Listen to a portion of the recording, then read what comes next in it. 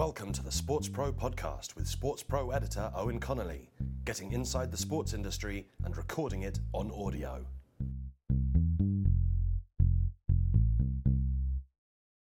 Hi everyone, and welcome back to the Sports Pro podcast. We have returned, risen like a phoenix from a summer of inactivity to bring you the latest and some of the not so latest from the world of sport and sports business. Joining me, as ever, is Sports Pro senior writer Adam Nelson. Hi, Adam. Good afternoon, Owen. And joining me, as often, is published author and unofficial partner Richard Gillis. Hi, Richard. Hello there. And joining us for the first time, we're very happy to have Press Association's chief sports reporter, Matt Slater. Hi, Matt. Hello, everybody. Well, what a few months it's been and what a few weeks it's been in the sports industry, but we find ourselves once again asking whether sport can help itself. We are pitched into another series of corruption issues and doping issues and just a general malaise and lack of trust in professional sport. Is this something we can do anything about, or is this just the natural state of things? Is this just a case of Allardyce lost? Adam Nelson, what do we make of Big Sam and the general eruption of old-fashioned bung stories coming out of English football in the last few weeks? Yeah, well, I've written a column on Allardyce lost for the magazine this month, and I think the personal story of Sam himself is slightly. I understand why people have sympathy with him. I understand why people are saying there's not actually that much wrongdoing gone on, but the problem for Sam is that his employers are at once trying to administer the England team at the same time as being the governing body for soccer in the country. So they can't really sit there and with one hand be paying a man who they're known to have been embroiled in these corruption scandals, while with the other handing out punishments to other people who the Telegraph have claimed are going to be implicated further down the line. Yeah, I mean, that seems to be a recurring theme in a lot of these stories, is that sport is so small on the inside, and there seem to be so many people involved in it who are just conflicted in so many different directions, Matt. Yeah, it's interesting that you introduced this topic by saying, could sport help itself? And in some ways that's the problem, isn't it? There's way too many people helping themselves. I hear what Adam's saying, and I think he did have to go. He had to go because of perception. He had to go because it was unbelievably daft. It looked greedy. It was greedy. And I think if any of us take a new job, you don't have to. It doesn't have to be an FA highfalutin type job. Any job, there will be a probation period. There'll be various clauses in there about disrepute and etc. etc.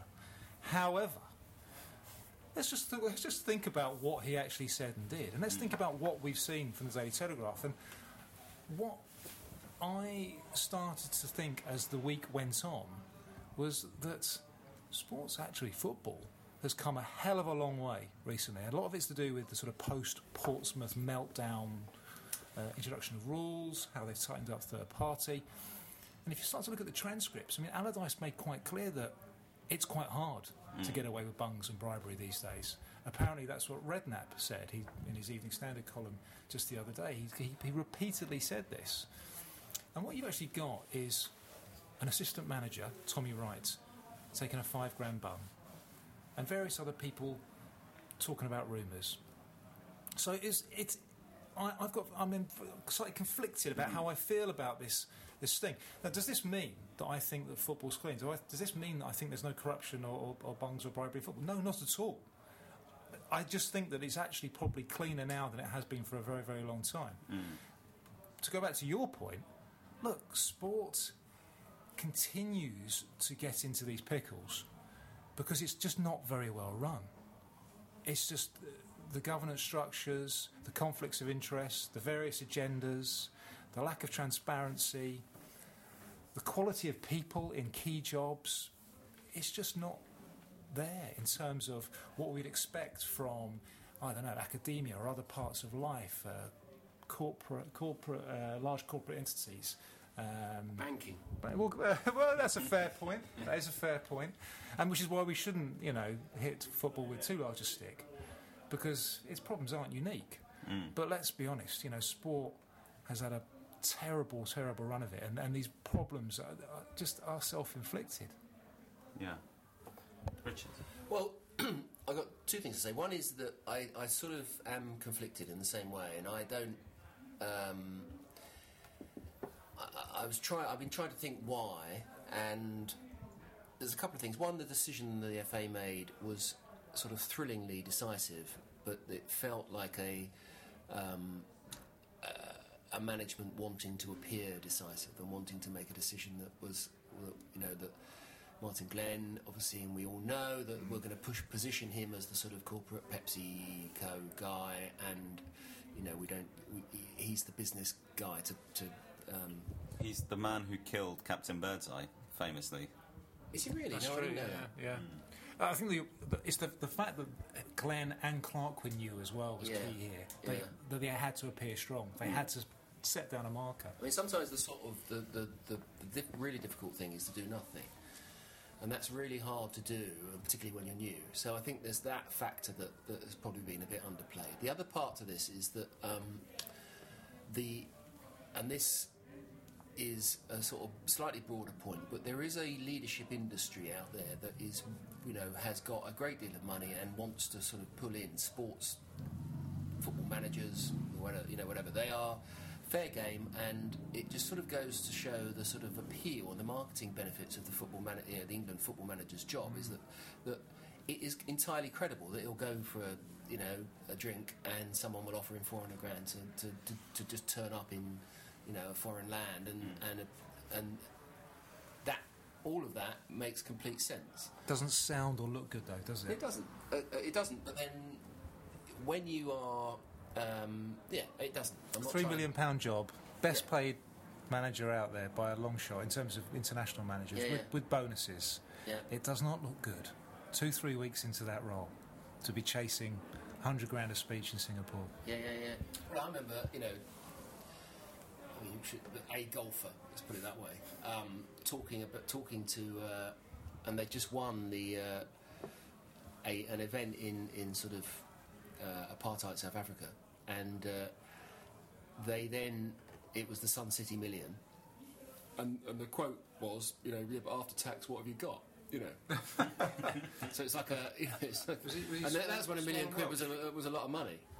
You talk about perception, Matt, and of course one of the problems is that, I mean, it's come out this week in some quotes that haven't been particularly well received by Big Sam himself, but it's the fact that people could believe it of Sam Allardyce that he would be susceptible to this kind of thing. In fact, the text that I got that alerted me to this story just said pint of wine.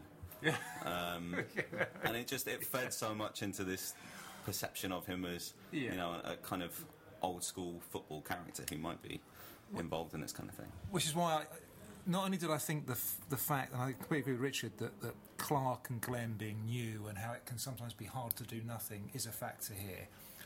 I did sort of think that there was an inevitability about this, that Allardyce was a kind of controversial choice. Whilst it made complete sense in that they boxed themselves into a bit of a corner and we were at rock bottom having lost to Iceland, there weren't that many great candidates out there, and there was a clamour now for let's keep it English. It was a bit of a punt. I'm talking in terms of things like due diligence, the fact that, hold on a minute, Panorama had a right old go at Allardyce only 10 years ago. He didn't sue. It was, again, a decision that they took wanting to look decisive. They'd had a manager who possibly even caught them on the hop a little bit by resigning as abruptly as he did, and they thought, right, we need to get someone else in. We need to not be strung along by, a Thomas Tuchel or a next hotshot European manager. We need to get somebody in who we know is available and will do it. And as it turns out, they've managed to do that, and he's done the entire job and got sacked in between Sports Pro podcasts. I think that's not his fault. I think that says more about the Sports Pro podcast, doesn't it? But the other thing that it speaks to, and we're going to jump around topics a little bit here, but the other thing that it speaks to is a kind of a more general weariness with corruption in sport of various stripes, and we'll bring in something that you've been working on a lot in the last few weeks, Matt, and that's this Fancy Bears League, which sounds like it's come from a website for men of a certain predilection, but in fact is to do with therapeutic use exemptions of various athletes. Again,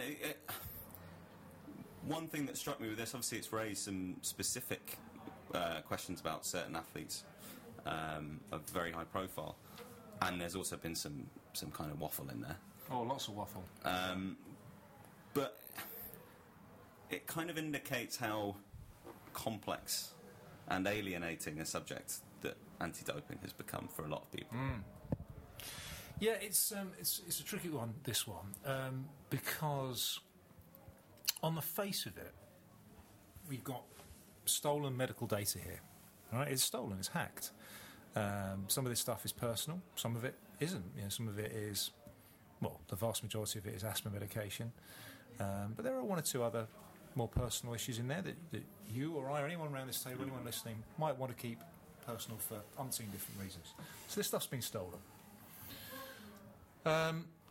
You have to immediately say, and if you're writing about this, you have to immediately say this stuff is legal. TUEs are legal. It's recognised by the wider code for good reason. Because if you didn't have a TUE process, you'd effectively be saying to people with a variety of chronic illnesses, from diabetes to asthma to Crohn's disease to, the list goes on, ADHD, that you can't play elite sport. That the medicine you need to function renders you ineligible to play sport. Now, that can't be fair, can it? That can't be fair. I think most people would agree with that. However, over the years, a body of opinion has grown that the TUE system is open to abuse. And the two biggies, well, I'm going to give you the biggie because otherwise it's going to be all day, is asthma. Now, most people, I think, have an idea of what an asthmatic kid was like, and it's based on the asthmatic kid at school. Yeah. The kid that was excused games. Well, you never picked him, did you? When you're picking teams, you wouldn't go for the asthmatic kid. Exactly. And in some ways, joking. No.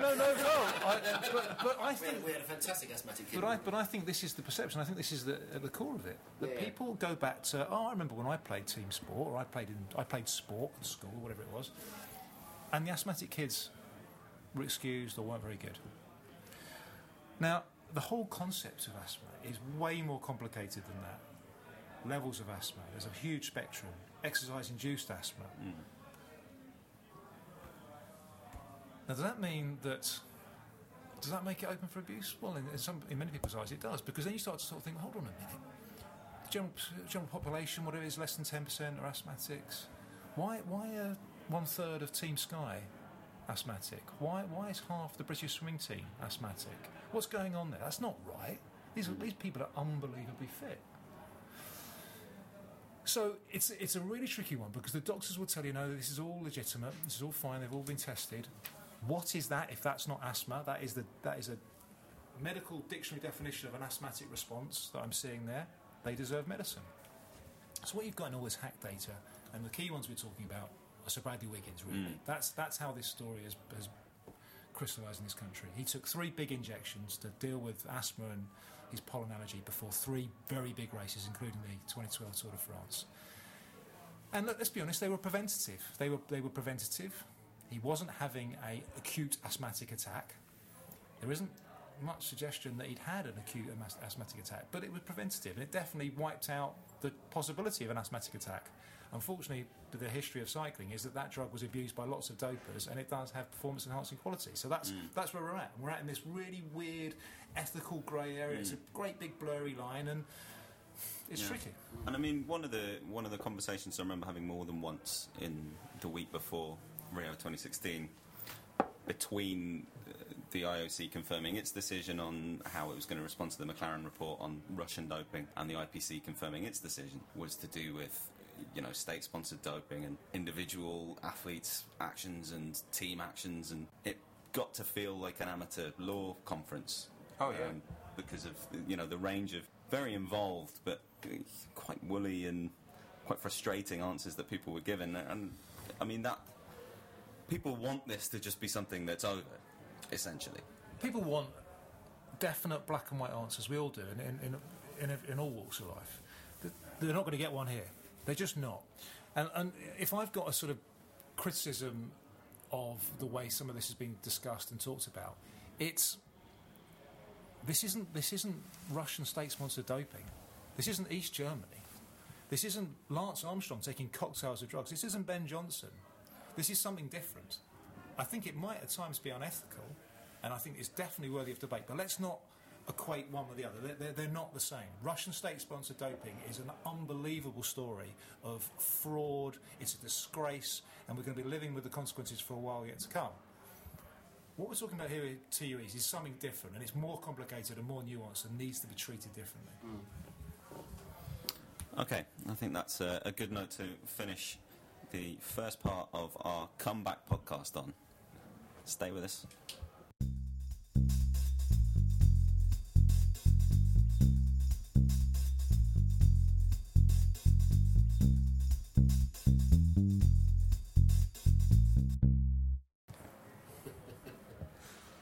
Welcome back, everyone. Richard Gillis, what did you do with your summer holiday? Well, I'd love it 2 weeks in Mallorca, actually. Yeah, nice. Thanks for asking. What, anything else going on? Well, apparently there was an Olympics and a Paralympic Games on in Rio de Janeiro in Brazil for a few weeks. I'll never catch on. Matt, did you hear anything about that? I did hear a few bits and bobs. I went. I didn't go to the Paralympics. I watched that. But there was European Football Championships before that. We're going to gloss over that. We were still broadcasting at that point. So right, well, at least said about that, perhaps. No, the Rio Olympics. Yes, I went to that. It was interesting. I'd be intrigued to hear the views of people who weren't there and were watching from home, just how it looked and how it felt. Because for me, it was kind of. If I was there for sort of 3 and a bit weeks, I'd say the first 2 weeks I was effectively a crime correspondent or a kind of like things going wrong, like engineering stories. It genuinely felt every day we go along to these daily press briefings with the IOC and the Rio 2016 organisers, and we'd all be looking around, little journalists from around the world going, seriously, what's going wrong today? I mean, are they going to make it to the end? Never mind, the story about the Paralympics. That was second half of the Olympics when they spent all the money. We were generally thinking that the Olympics, this is unbelievable. Every single day, they would be pounded, the spokespeople, for about 45 minutes with just a list of things that weren't right. But to be fair to them, and they deserve unbelievable credit for this, they rolled with the punches beautifully. If I would say one thing about the Brazilians, they just sort of kind of get by.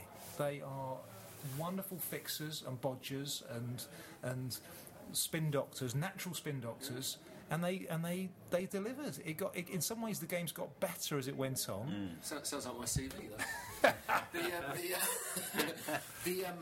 What I would say, I mean, just on that, and the view from the sofa, it looked pretty good, and. The more, and obviously as every Olympic Games passes, we and us in the business of sport, we like to get into the who's doing what, but actually the show was there and it was good, and all the rest of it, I don't quite know how sustainable it is, and we'll sort of obviously talk about that probably, but it's such an extraordinary event that quite often I think that, and again, because we've been doing this a long time, the sort of business of sport, stuff, you do notice when that actually people forget the sport quite often, and they say, it's a disgrace that the traffic lights and all of the traffic stuff and the engineering and all of that malarkey. Which is all completely true, and there's money is being lost and trust, all of that stuff.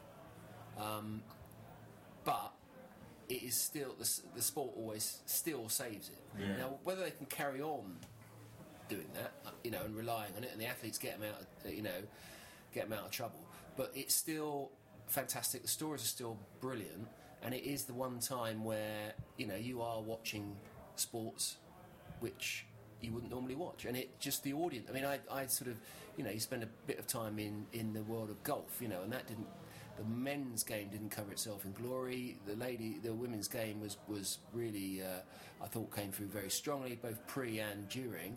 But the golf event looked great. It did, didn't it? Even the golf actually turned out all right. Yeah. A proper winner, a decent last day. So the whole narrative running into it was just doom and gloom and disaster.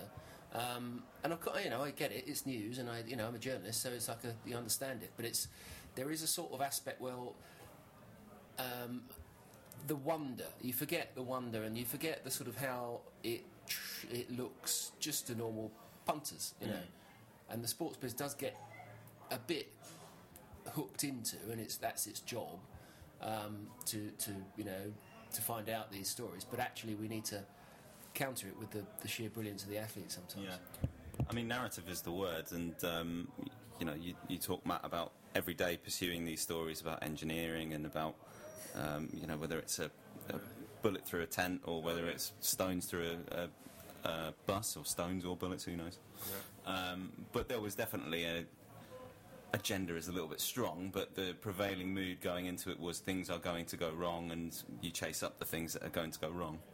But I would argue that's the authentic experience. Well, absolutely. I think we take the sort of event experience and marketing industry has run hugely ahead of the sports business, and the level of expectations around a London Games compared to a Rio Games are massive, and I think we need to sort of cut them some slack. The South American Games, and we'll go to Tokyo. Will be extraordinary because of its, but then when you take, it's like when the World Cup went to South Africa, or the World Cup goes to Brazil. You think, these are, this is sort of, they're not third world countries, but they ain't London and they're not Tokyo, because they just haven't got that amount of money. Well, I mean, the other thing with an Olympics, the very nature of an Olympic Games suits certain types of cities better than it suits other types of cities. It suits London has this, as much as we run it into the ground, it has this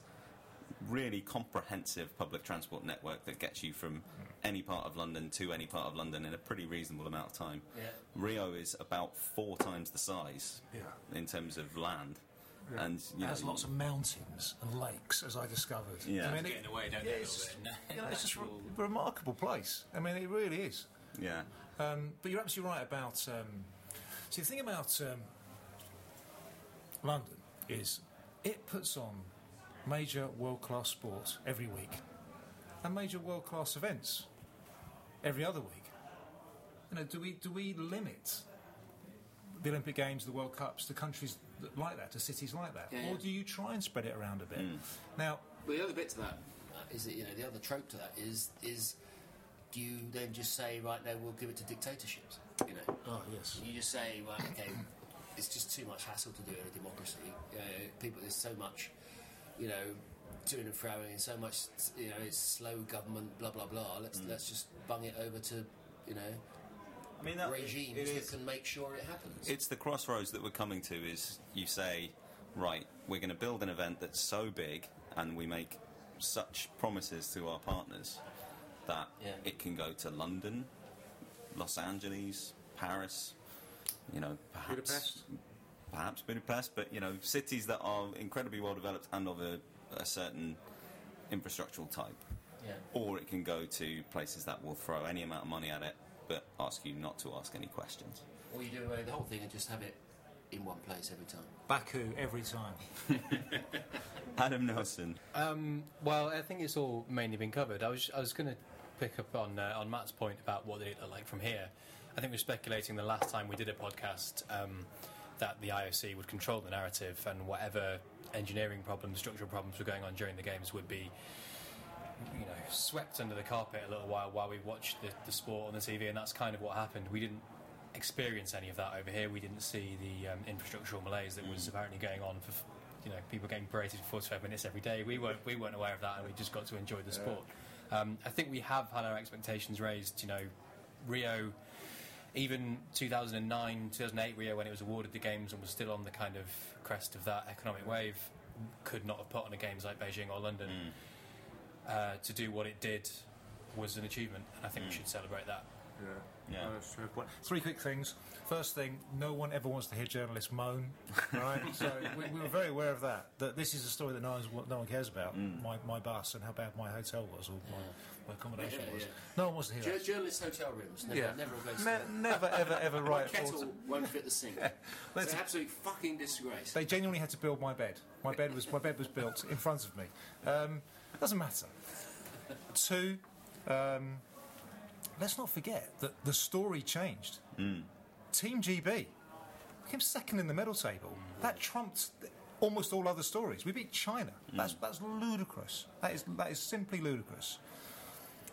And 3, I can't remember what my third point was. Never make 3 points. That was another thing. No. There is a third point, and that is, despite everything we've said, and the Rio did a good job, and the athletes did save them, and Team GB did an amazing job. The IOC does need to be a less demanding guest. It needs to stop putting so many demands on hosts. And that's the problem it's getting itself into now, where even a wealthy country like Tokyo starts to push back, a country like Japan and Tokyo starts to push back a bit, where cities like Boston have referendums and say no thank you, where Rome says no. This is where the IOC just needs to help itself a bit. Yeah, and Hamburg, of course, which is very much of the type of, non-elite city maybe, but the kind of city that you think they could do a job at the Olympics, but they just didn't want to know. And now if you talk to people at the IOC, they will say, we have begun implementing Agenda 2020, we're going to have these They added 5 new sports. Well, this is the thing, and how different does the games have to be each time, realistically? And, has too much of the Olympic movement model built up to make it possible to dismantle bits of it, take bits off, say, actually, okay, you're only going to have 800 people at your event because you're modern pentathlon or you're, fencing or you're shooting, and there's just not going to be that much demand in a country where there's only 3 people who practice the sport. How far can it go, realistically? Well, I think you make some good points there. I mean, this is going to sound ludicrously parochial, but it is something that I heard again and again in Rio from foreign journalists. I went to Beijing as well, so I've been to a few now to have a look at different games. And London 2012 was this city at its best. If you're from here, it makes you feel good to be from here. British people are a bit odd as well. We will go see almost anything. We love sport. I mean, when you go to other places and you sort of realise they like their sports. So one of the reasons the Rio got better is that Brazil started to do better.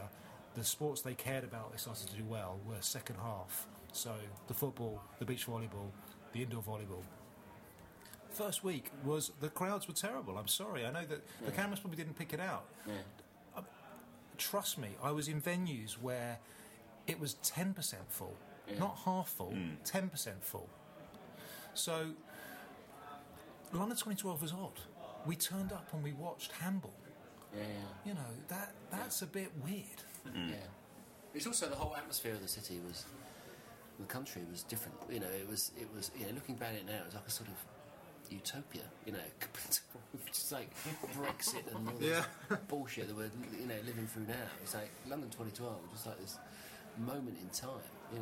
Yeah, and we have to accept as well that we were dealt quite a good hand. We'd had the financial crisis, but basically London had advanced to such a point by 2005 when it was awarded the Games, and Rio has been dealt just the most spectacularly unfair hand that it could have got in terms of they did not expect to be in the state they were in by any stretch of the imagination in 2009. I think the World Cup 2 years before might have been a bit ambitious as well. I was just about to say that. I think any nation planning to host a World Cup and an Olympics back-to-back is pushing it, but for Brazil to do it at this current time was a real stretch. The World Cup's an interesting one on reflection, and perhaps FIFA has more to answer for in this respect in terms of making demands on a host nation. For Brazil to have to build as much football infrastructure and renovate as much football infrastructure as they did surely suggests that you're not having a World Cup in Brazil, you're importing a World Cup to Brazil. Well, we could say the same about South Africa, couldn't we? I mean, stadiums that will never ever be used properly. What's the one in Manaus? I mean, it just seems remarkable, that one in the Amazon. Was used for Rio. Yeah, true. Well, of course it was going to be used for Rio. Look, you're absolutely right. These stakeholders need to take some responsibility. They need to be better guests, I think, less demanding guests. And it's funny that we're talking about this now while Gianni Infantino is talking about extending the World Cup to 48 teams. Which, is 48 teams that need training facilities, 48 teams that need hotels, entourages, etc. So it's.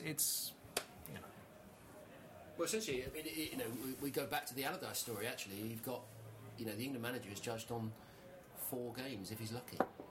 The sort of gas has been taken out of the qualification process. So you can dance through that with until you get to the sort of group stage, and if you don't get out of that, you might get 3 games, you might get 4 if you get through the next round. You might get 1 in a 48-team World Cup.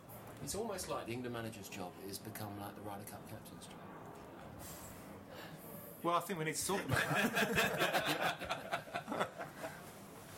Another time, we're gonna wrap up for part 2 now. Join us again in just a few moments when we will be talking about conference season. Exciting. Enjoying this Sports Pro podcast? Well, we're also the sports industry leader in print, digital and events. Head to sportspromedia.com for the latest features, news and interviews from the business of sport. Help yourself to a subscription to our acclaimed magazine and find out about our unmissable conferences before anyone else.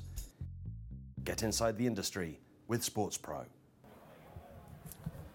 Welcome back to the concluding part of the Sports Pro podcast.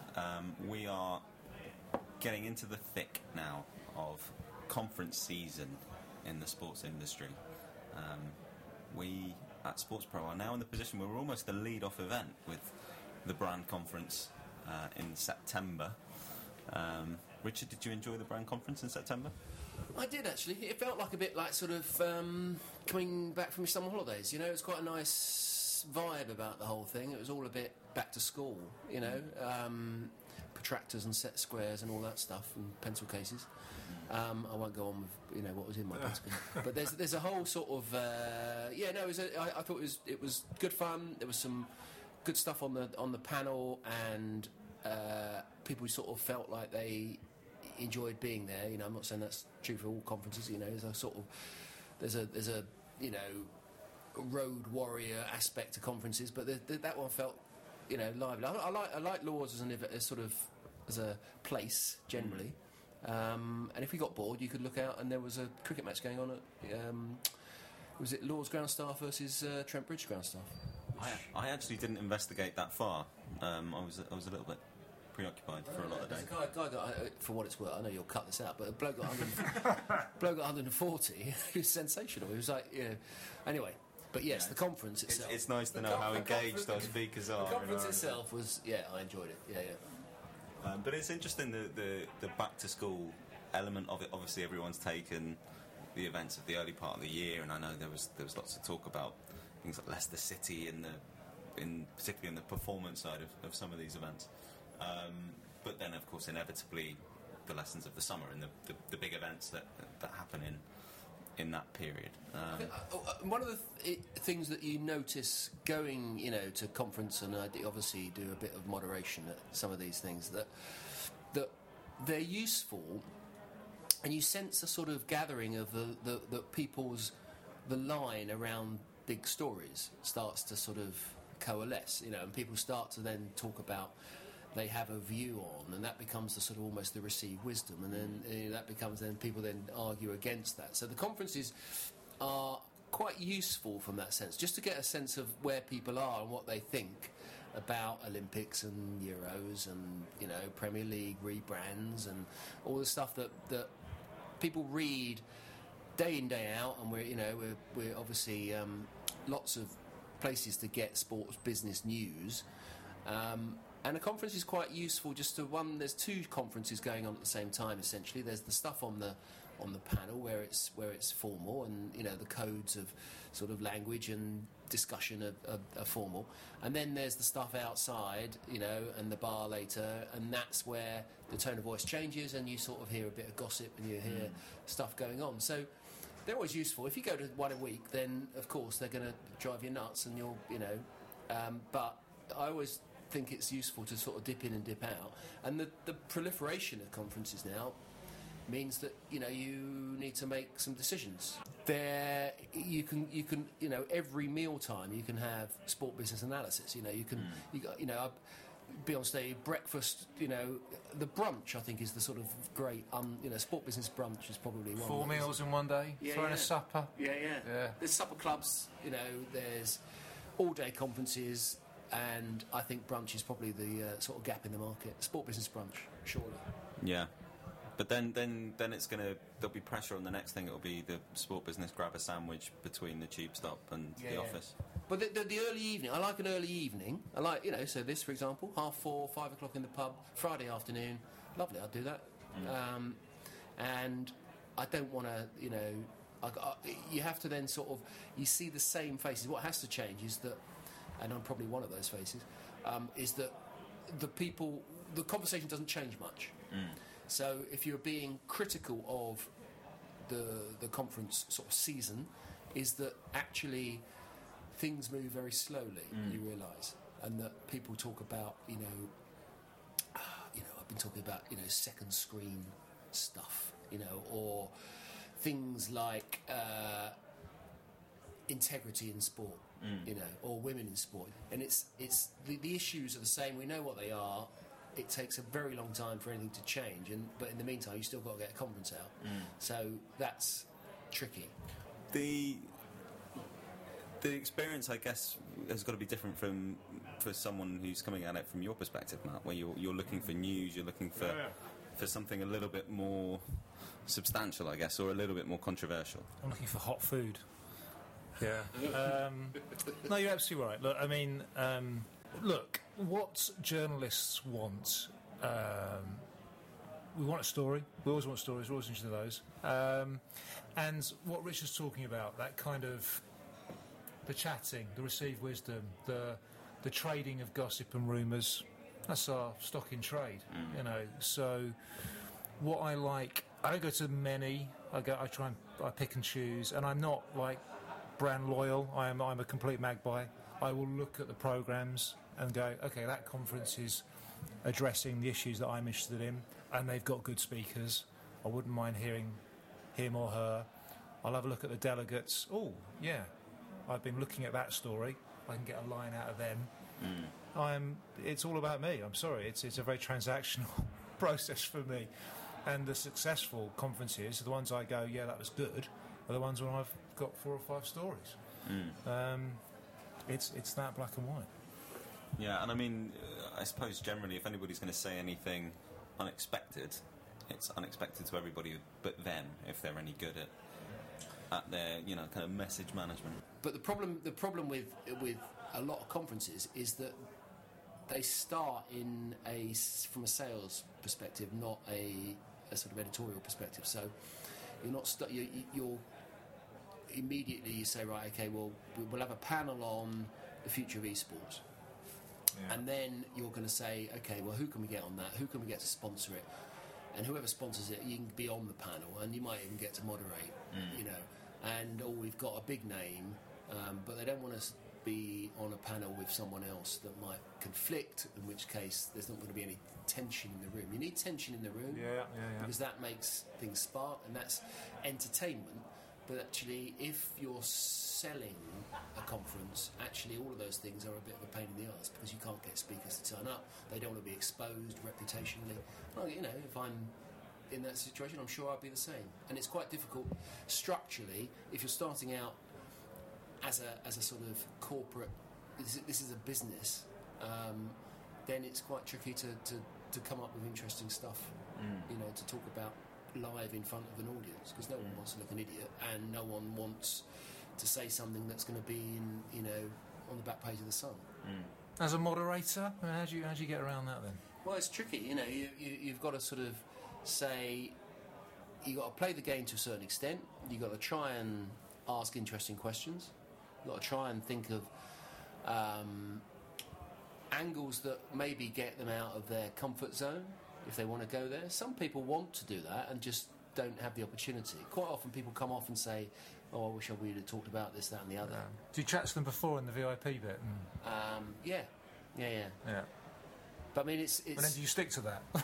Or do you...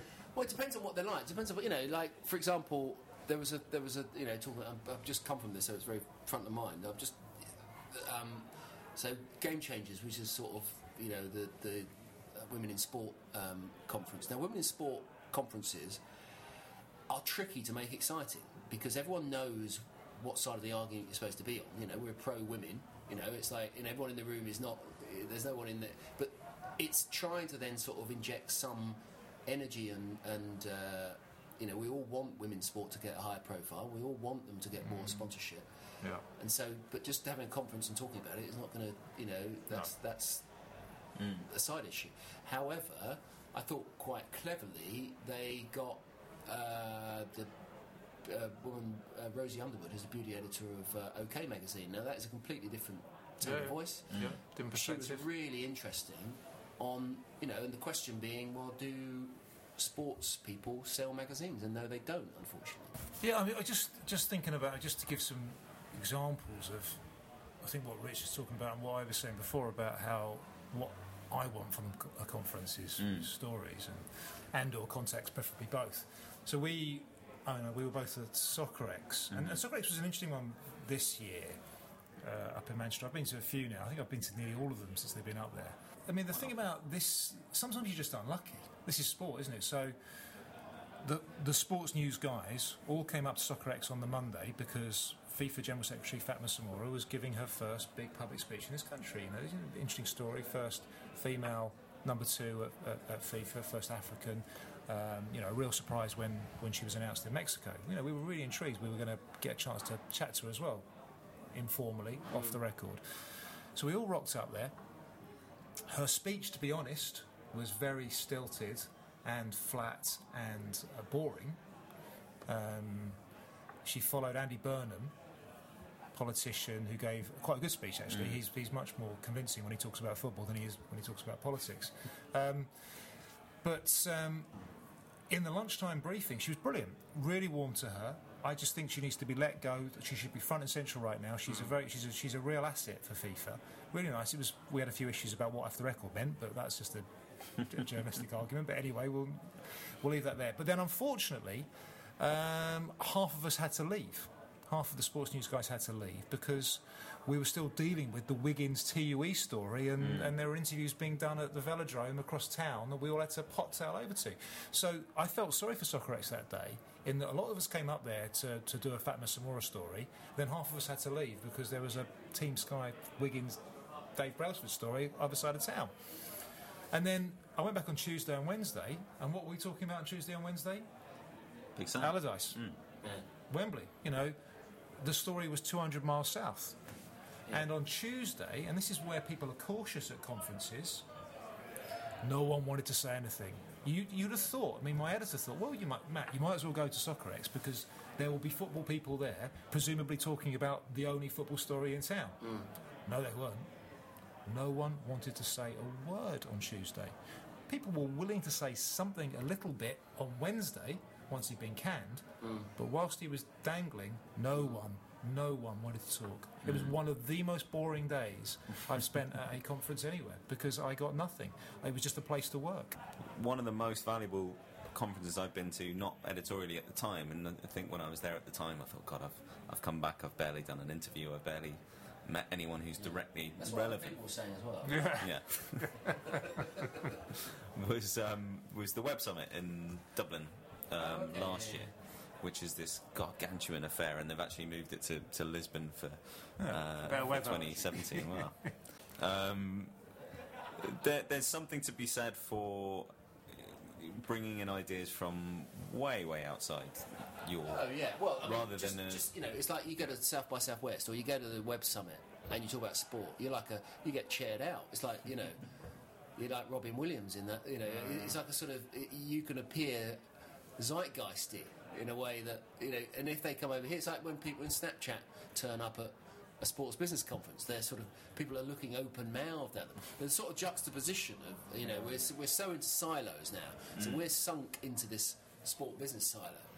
And next to, you know, and everyone's talking about esports. I love that whole esports thing, and because it's caught the sports business on the hop, and you've now got, you know, it's the sort of William Hague with his baseball cap around like that. You know, it's like blokes in chinos talking about. The best sports conference I've ever been to is. Are you aware of Men in Blazers? These guys, these British guys in America that have got this podcast going. Just done an interview with Arsene Wenger, I think. Yeah. Well, they're basically selling the Premier League to North America. They're doing an amazing job. They did a thing called Blazathon, which is kind of a sort of play on. There's a big comic conference somewhere. But anyway, it was really good. Yeah, exactly. Yeah, I went to that. They got loads of British managers, football.